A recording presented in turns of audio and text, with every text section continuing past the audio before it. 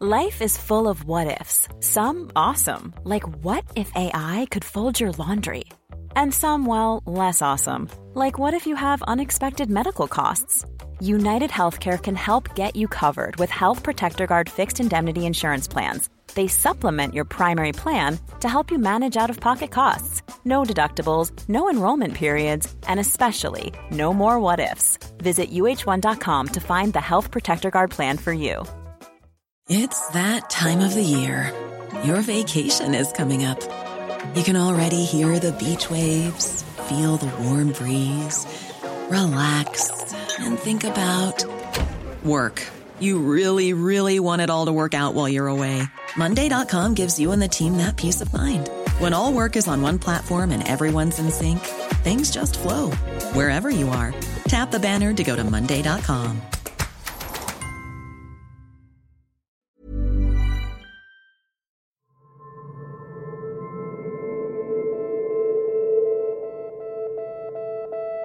Og Norge et lite fredelig land.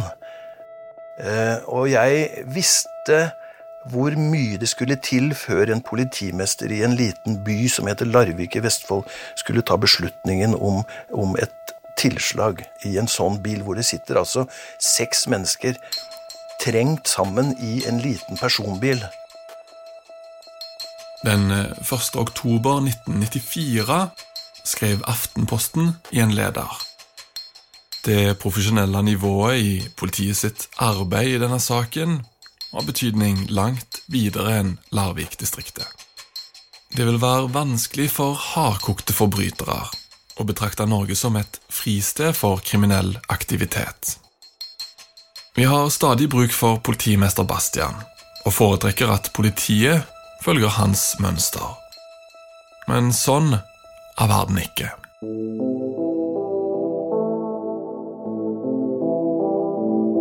Denne refleksjonen kom 2 dager etter avslutningen på drama, som blant annet hadde involvert en henrettelsesordre fra den lokale politimester Skrøn. Aftenposten sin leder hadde en luksus, som de 6 menneskene I Volvoen, skarpskytteren og den lokale politimester Skrøn ikke hadde. Tilbakeblikk. Nå slutter vi om 4 minutter. Situasjonen var langt mer uklar I minuttene før skuddet brøyt med den grå morgenen og skapte politihistorie.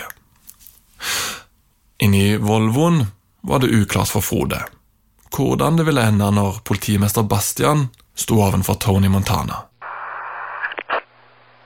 Det 10 minutter igjen til jeg blir skutt over. Jeg oppfattet. Til denne episoden har vi funnet noen klipp fra dokumentarfilmen Skuddene på Torp fra 2003. Og derfor kan du høre et tikkende ur på noen av opptakene. De spilt inn fra gamle kassettbånd, så lydkvaliteten deretter. Du lytter til en mørk historie, da politiet skjøt for å drepe. Episode 5. Mitt navn Lars Kristian Øverland.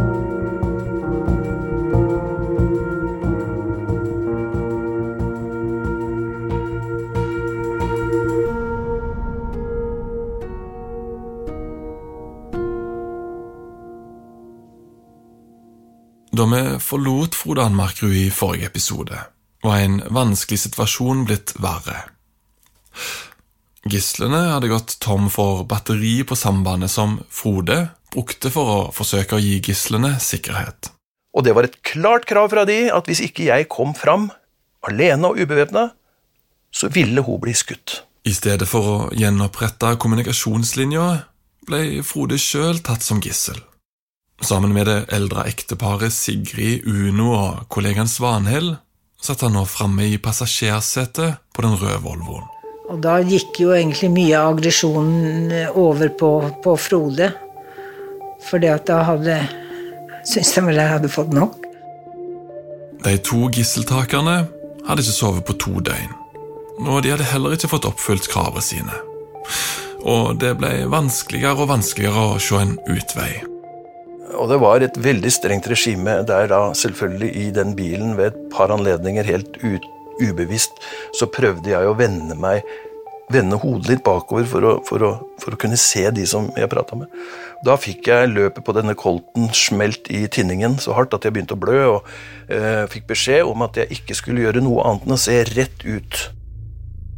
Med hendene i håndjern bak ryggen, og uten mulighet til å snu på hodet, var synsvinkelen til Frode begrenset.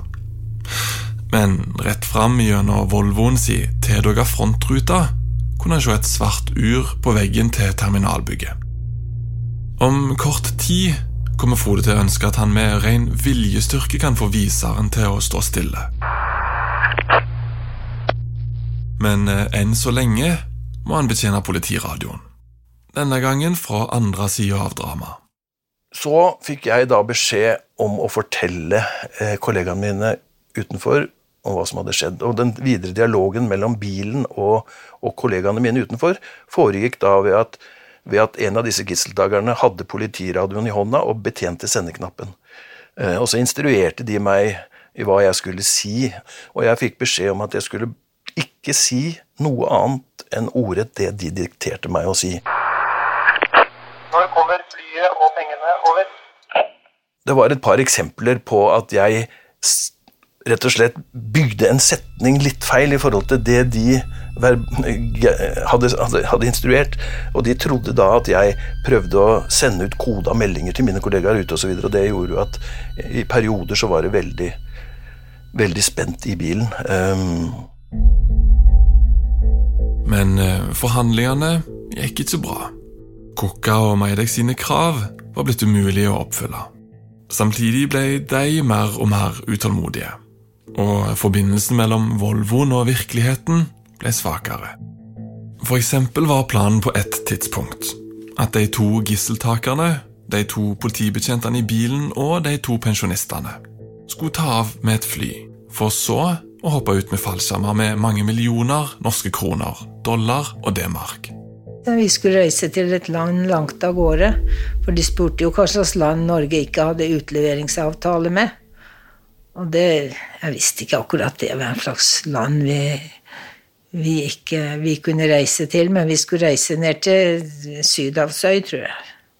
Vi skulle få det fint, sa de, så det spørs det. Vi skulle jo hoppe ut i fallskjerm. Men på tavla på den lille flyplassen Torp var det ingen flyavganger den dagen. Og slett ikke noe Sydhavsøy uten utleveringsavtale til Norge. Forhandlingene sto i stampe. Så kom vi fram da til et punkt 8:30 på morgenen. 08:30 så hadde tydeligvis disse 2 gisseltagerne fått nok. Og de var selvfølgelig også slitne, de hadde jo vært våkne i et par døgn. Og da ble det satt en deadline, og beskjeden da ut, som jeg måtte formidle via politiradioen, var at hvis ikke kravene deres var innfridd innen 9:00, altså 30 minutter senere, så ville jeg bli skutt. Frode, som nå sitter i framsetet på bilen, med hendene i håndjern på ryggen, har gått fra å være forhandler til å bli et nytt kort kidnapperne spiller ut. Det er hans stemme fra innsiden av bilen du hører på opptaket. Vi vil ha flyet og pengene her innen 1 time fra nå, eller så begynner de å likvidere, og jeg blir den første. Over.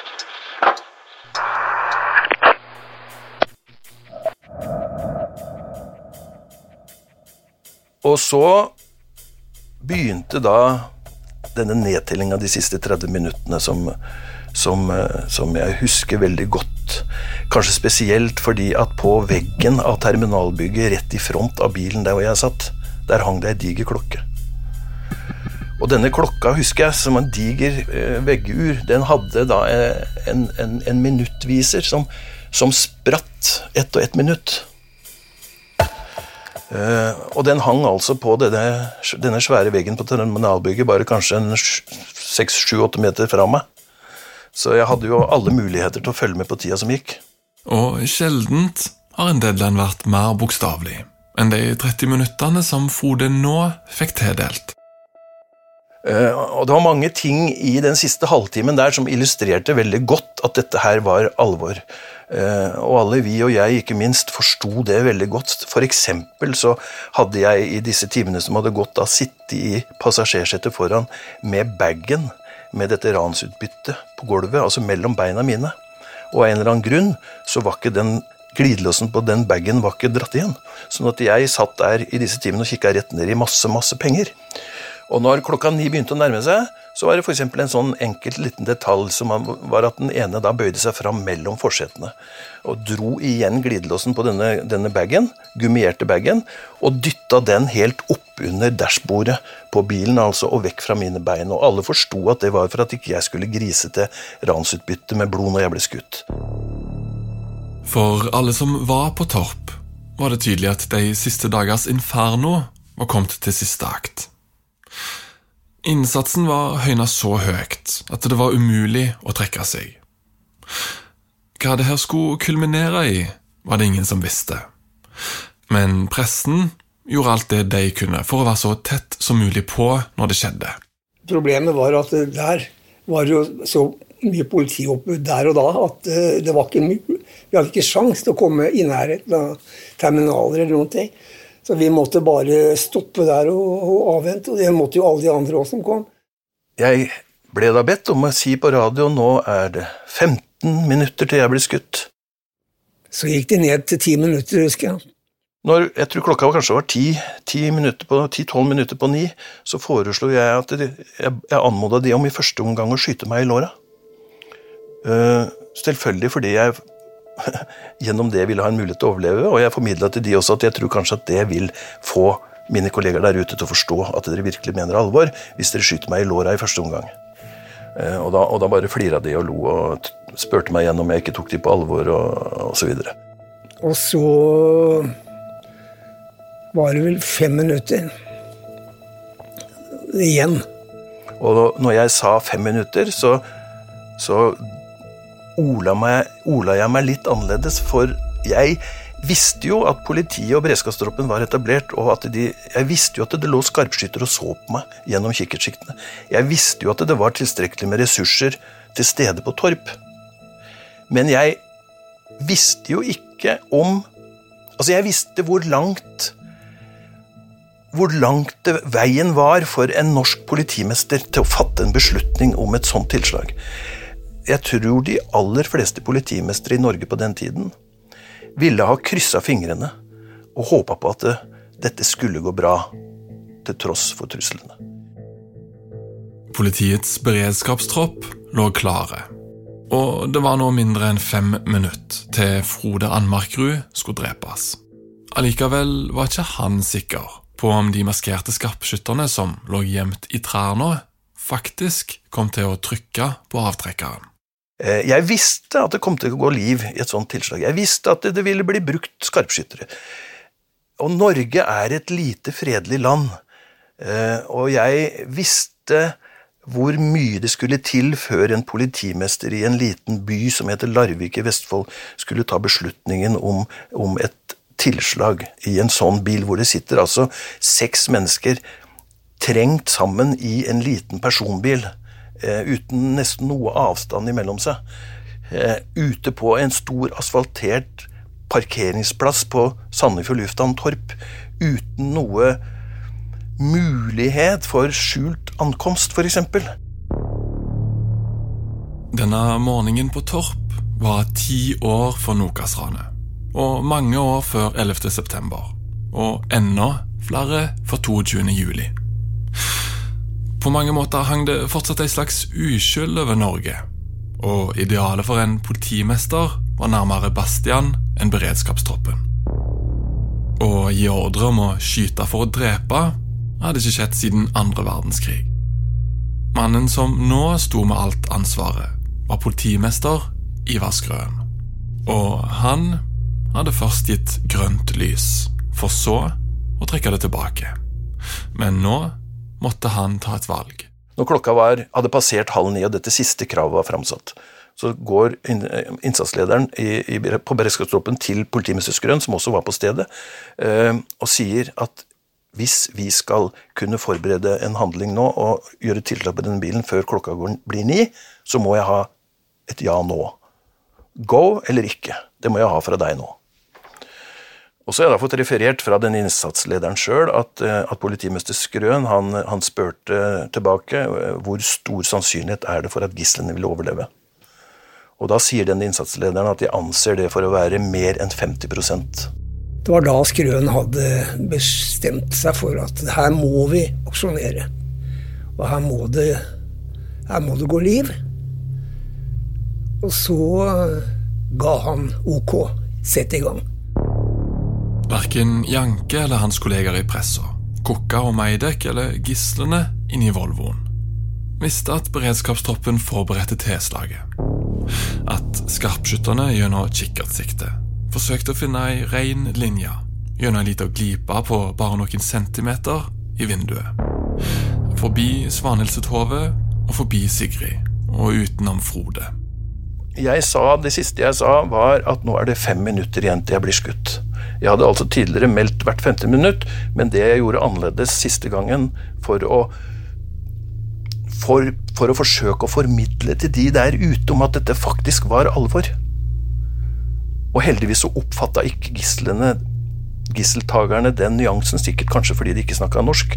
Men jeg sa altså, nå det 10 minutter igjen til jeg blir skutt.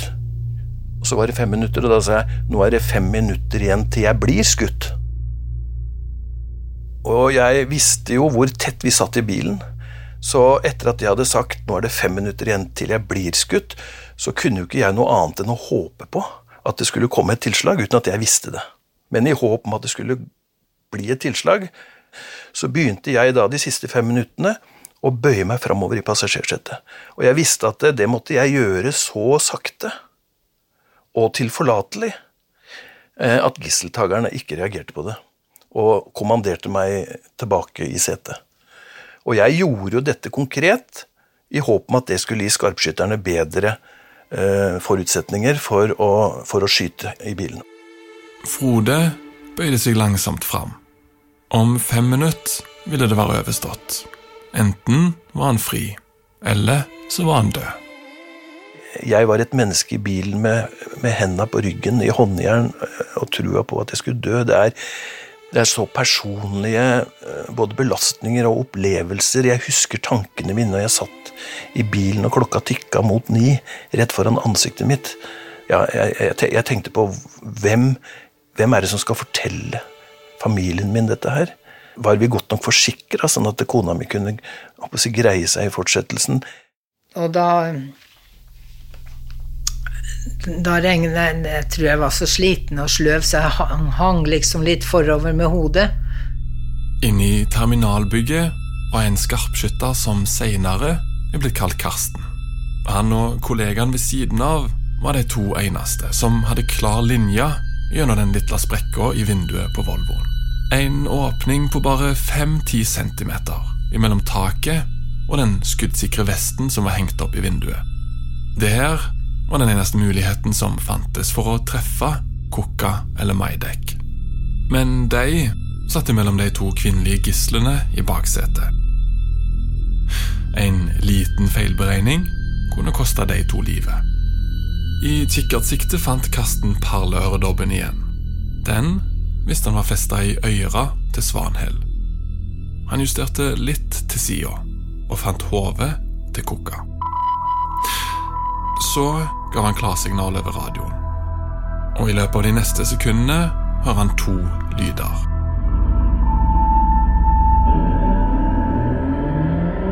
Brølet fra den svarte pansra Mercedes-gelendervagen. Deretter ordren om å skyte. Så trykte han på avtrekkeren. Parallelt med det så gikk jo selvfølgelig døra til terminalbygget opp, og det stormet mannskaper mot bilen fra det terminalbygget.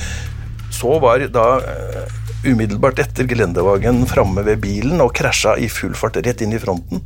Noen sekunder før den svarte Mercedesen smalt inn i den parkerte Volvoen, hadde Kukka sitt hode allerede eksplodert. Vi satt vel ikke mer enn 10 centimeter unna hverandre med hodet. Jeg hadde så lite greie på hva beredskapstroppen egentlig kunne, så skulle klare seg. Jeg tror jeg hadde aldri trodd at de skulle klare å treffe noen gjennom det lille hullet. Og i løpet av de neste 5 sekunder eksploderte røykbomber og stuntgranater. Maskerte politifolk smadret vinduene i Volvoen og fylte bilen opp med kvitt skumpulver. Det var jo et inferno i disse få sekundene dette pågikk. Og det er klart at vi som var i bilen ble jo satt helt ut, altså både rent faktisk, på grunn av både lyd og effekter og alt. Og så husker jeg, det neste jeg husker, det var at en fra beredskapstroppen holdt våpenet sitt inn gjennom mitt vindu, altså i passasjerdøra foran, og den overlevende gisseltageren hadde kastet seg fram, og lå altså med overkroppen mellom forsetene. Sånn at denne karen fra beredskapstroppen, han sikta da på hodet til denne gisseltageren, og gisseltageren som da lå nede til venstre for meg, han ropte, «Ja, gjer meg!» Og så roper da denne samme kollegaen min kontroll. Jeg tror ikke det var mer enn 10 sekunder, så hadde de skutt en person og nøytralisert hele bilen, alt. Ut med gisler og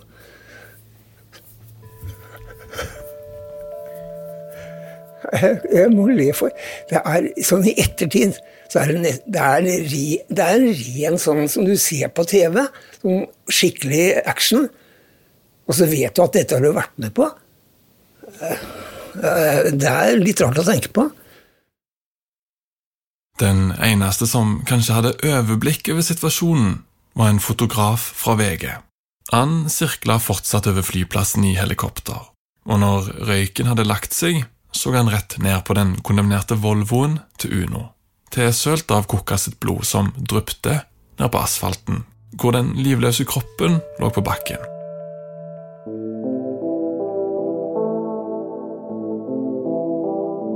Som Aftenposten konkluderte med etter gisselaksjonen på Torp, kunne ikke Norge lenger lene seg på politimester Bastian alene. Og i møte med de 2 mennene som kalte seg for Tony Montana, var noe blitt endret. Det var det ord for alle som ble dratt inn i infernoet. Hvordan har det gått med disse folka etterpå? Nei, det er klart, det har vært en påkjenning for disse som var implisert, det er ikke tvil om det. Det er helt klart. Det setter sine spor. Heldigvis gikk det ikke flere liv enn Kukka sitt. Majdek ble stilt for Agder lagmannsrett, og i 1995 ble han funnet skyldig på alle tiltalepunktene, og dømt til 15 års fengsel. Et av tiltalepunktene var overlagt drap. Med andre ord la retten til grunne at de 2 ranerne og kidnapperne hadde tenkt til å skyte Frode. Hvordan var Majdek under rettssaken? Den ene dagen så kunne det være veldig, veldig rolig og liksom behersket, og ikke noe utbrudd. Noen andre ganger så satt han bare og flirte når det var et vitne som skulle fortelle noe. Det var liksom hånlig. Så det var veldig forskjellig opptreden. Det var liksom sånn tosidig. Jeg har vært i Sverige og møtt Majdek, og han fikk tilbud om å fortelle sin historie. Da han slapp ut på 10-årsdagen for dommen, studerte han psykologi.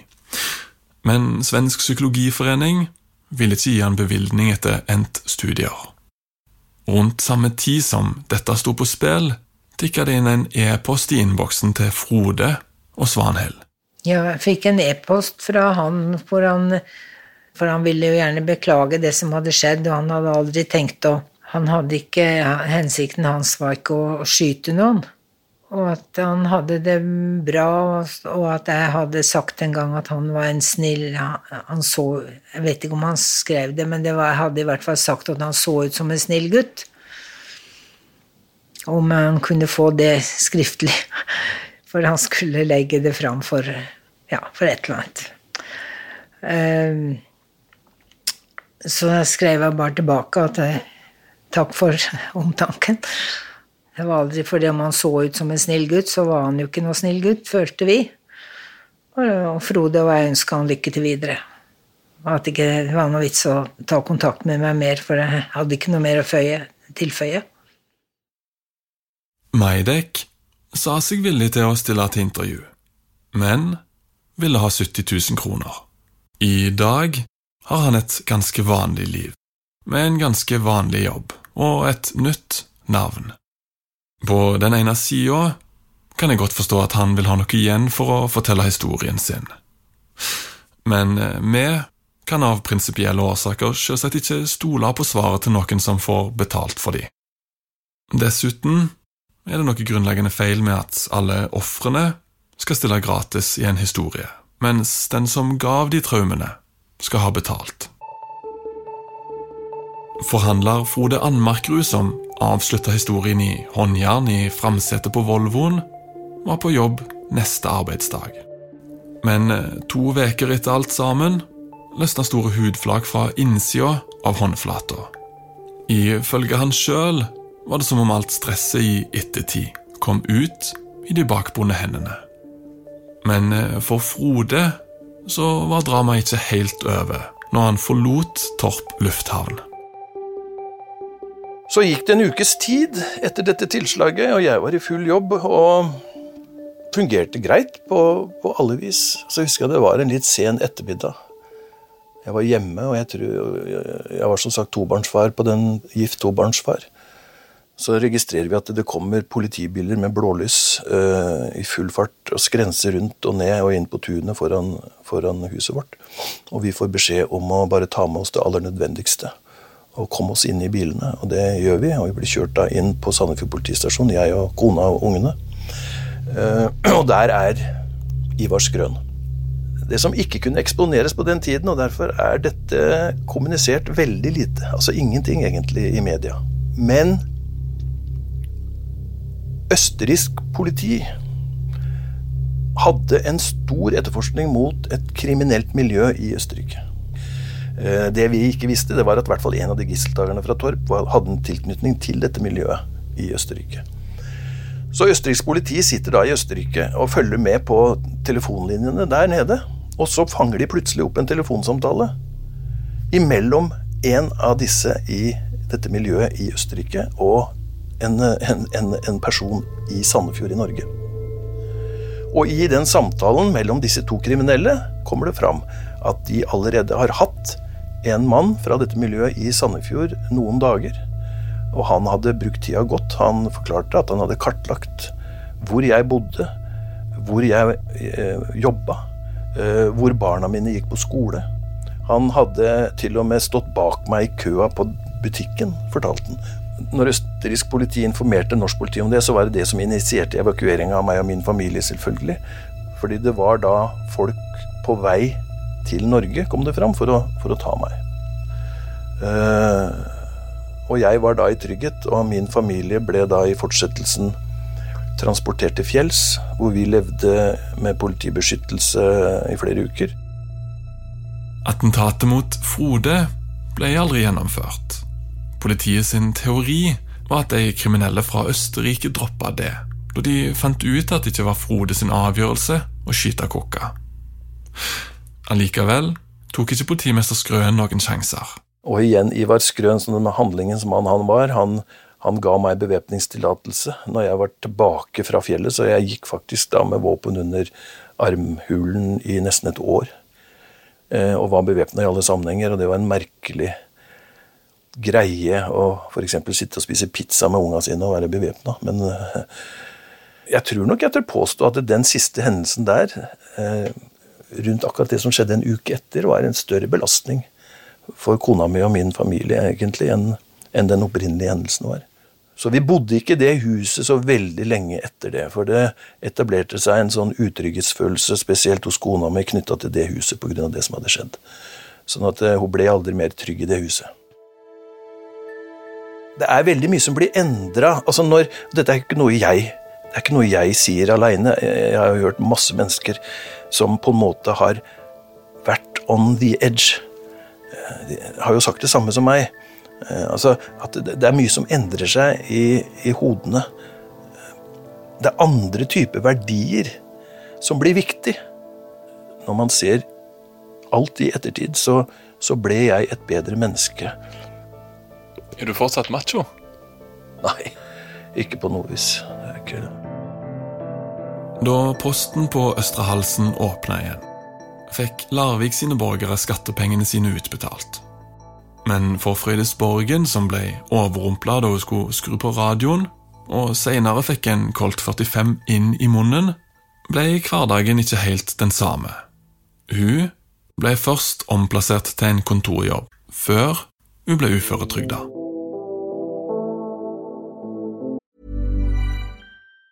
If you thought the only way to get a more defined jawline with natural-looking results was through surgery, think again. Juvederm Volux XC is a non-surgical injectable gel filler that improves moderate to severe loss of jawline definition and can help you achieve natural-looking results with little downtime. Even better, this improved definition lasts up to 1 year with optimal treatment. No maintenance required. Improve jawline definition for a smooth, sculpted look with Juvederm Volux XC. For important safety information and to find a licensed specialist, visit Juvederm.com. That's JUVEDERM.com. Not for people with severe allergic reactions, allergies to lidocaine, or the proteins used in Juvederm. Common side effects include injection site redness, swelling, pain, tenderness, firmness, lumps, bumps, bruising, discoloration, or itching. There's a risk of unintentional injection into a blood vessel, which can cause vision abnormalities, blindness, stroke, temporary scabs, or scarring. Talk to a licensed specialist to find out if it's right for you.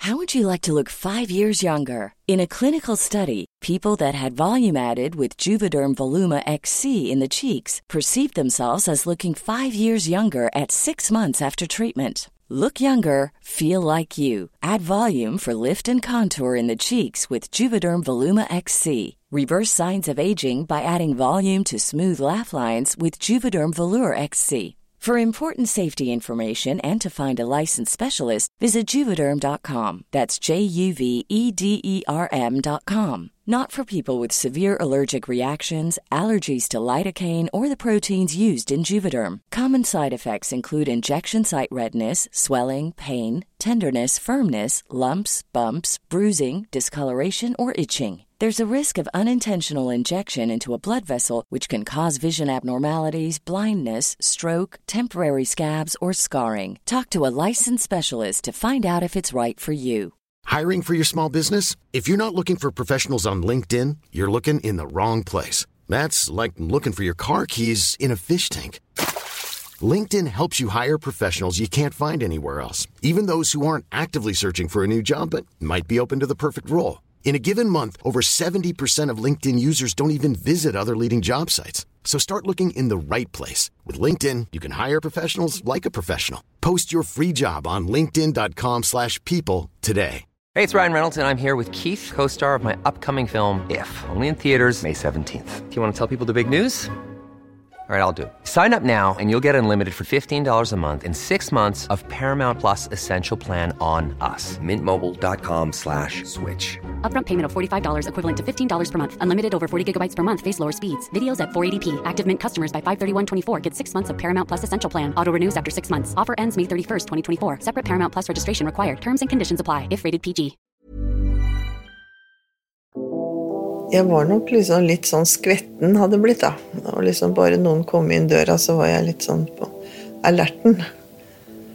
Så når jeg kom hjem da, så var det bare å legge seg og sove timesvis. Altså jeg fikk liksom ikke noe mer ut av dagene.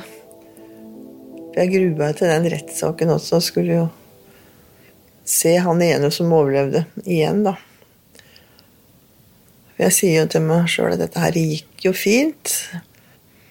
Men de som rundt meg, sånn som datteren min, og også en venninne som bodde ved siden av og sånn, de merket at jeg var veldig forandret en periode da. Jeg var litt hissig. Påstår de. Jeg kan liksom ikke se det selv, men når begge de to sier det, så var det vel sånn. Det var liksom på en måte det skumleste som hadde skjedd i Norge inntil da. Men så heldigvis så la det seg litt, for så kom Nokas-ranet som overskygget alt sammen. Og det var jo litt deilig da, for meg.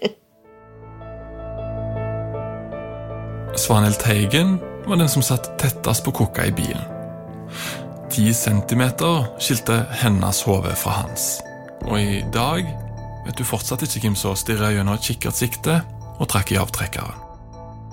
Jeg har jo aldri fått vite hvem det var som skjøt, og jeg har ikke spurt en gang, men jeg tror ikke de ville fortalt det. Men vi hadde en sånn samling senere, og da var det en av de som sa til meg at den øredobben har jeg sett før. Etter dramaet på Torp skiftet Svanhild spor i politiet.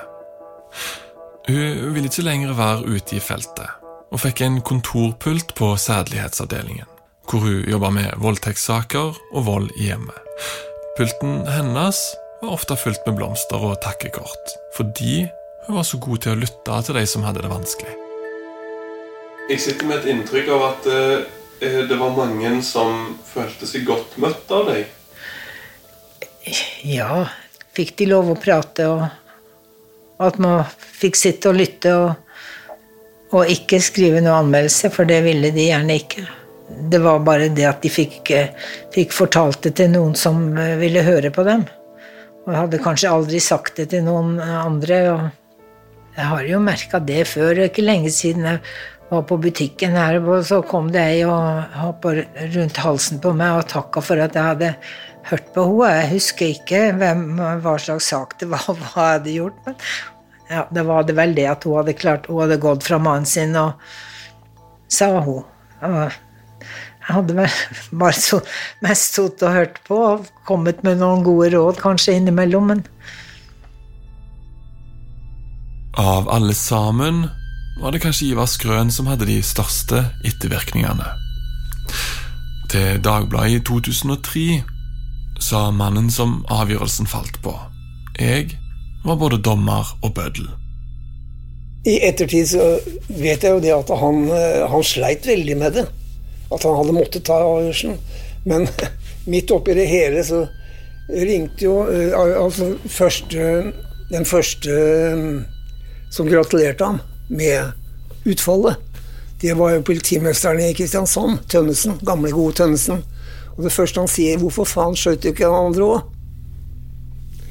Ut fra at da hadde de spart mye penger til rettssak. Så Skrøen gikk av med pensjon i 1997. Han visste selvsagt at attentatet på Frode var blitt droppet, kanskje fordi de hadde forstått at det ikke var Frode som drepte Kokka, og Skrøen levde i frykt for represalier resten av livet. I perioder installerte han alarm i huset, og gikk rundt med skuddsikker vest og revolver i sin egen stove, mens han sendte kona på hemmelig adresse i Nord-Norge. Men Skrøen, han tok nok dette veldig hardt, at han måtte gi den ordren. Men på den annen side så han hadde ikke en særlig valg.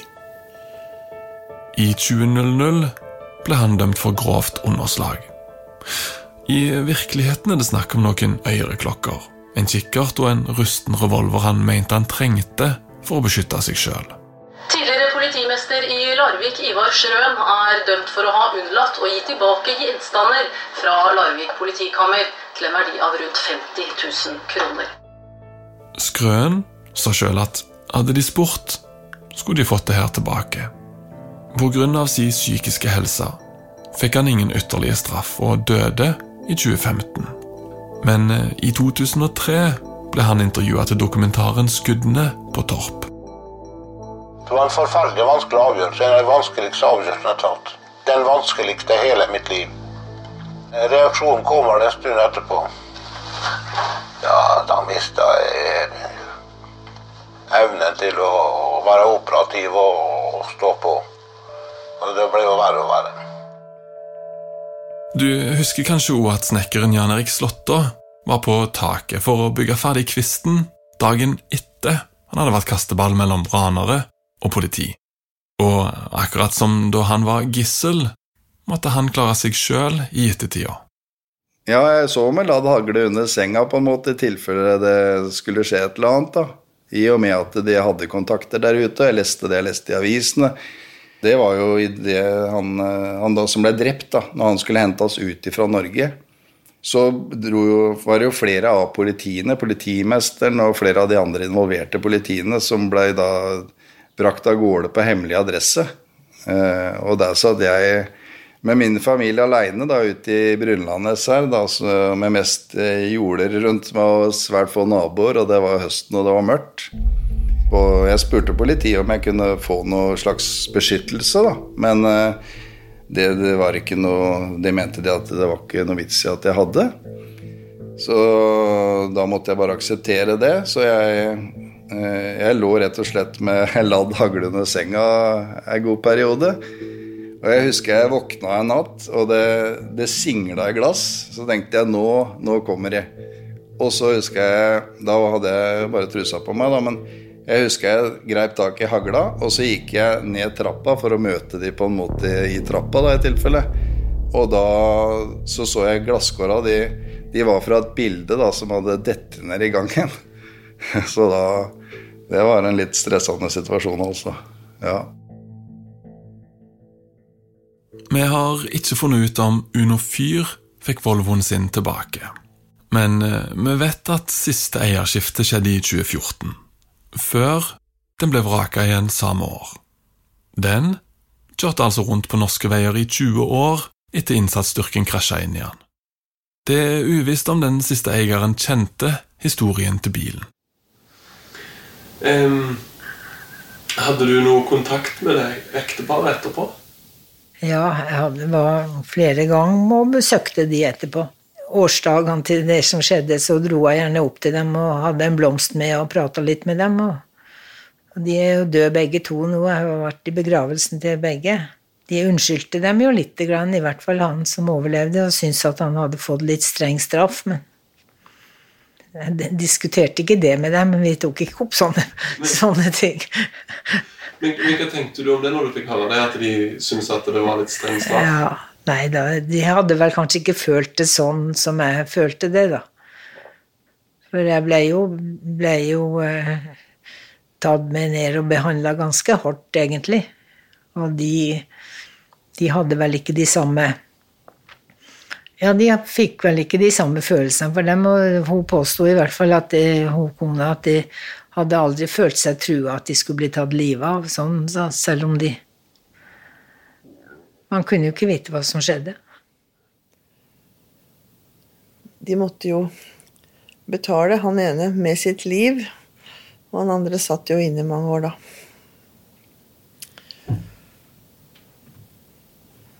Og det synes det var jo fælt at de skulle drepe han der, men han var jo i den bilen med gisler, og det er tyngre å få penger på den måten, ja.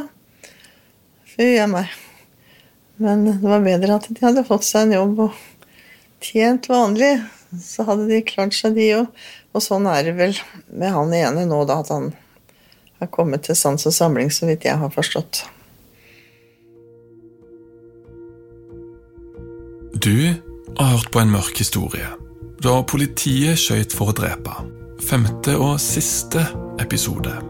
Om du vil høre flere historier fra oss, så ligger den første episoden av en helt ny serie klar til deg nå. Den heter Seriemorderen i bygda. Og vi slipper en ny episode hver mandag fremover. Den er eksklusivt for abonnenter.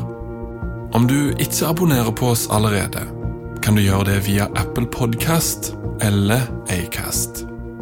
Søk bare opp En mørk historie og abonner derfra. Historien du nettopp hørte er produsert av Lars Kristian Øverland og Rasmus Spitz for Third Air Studio.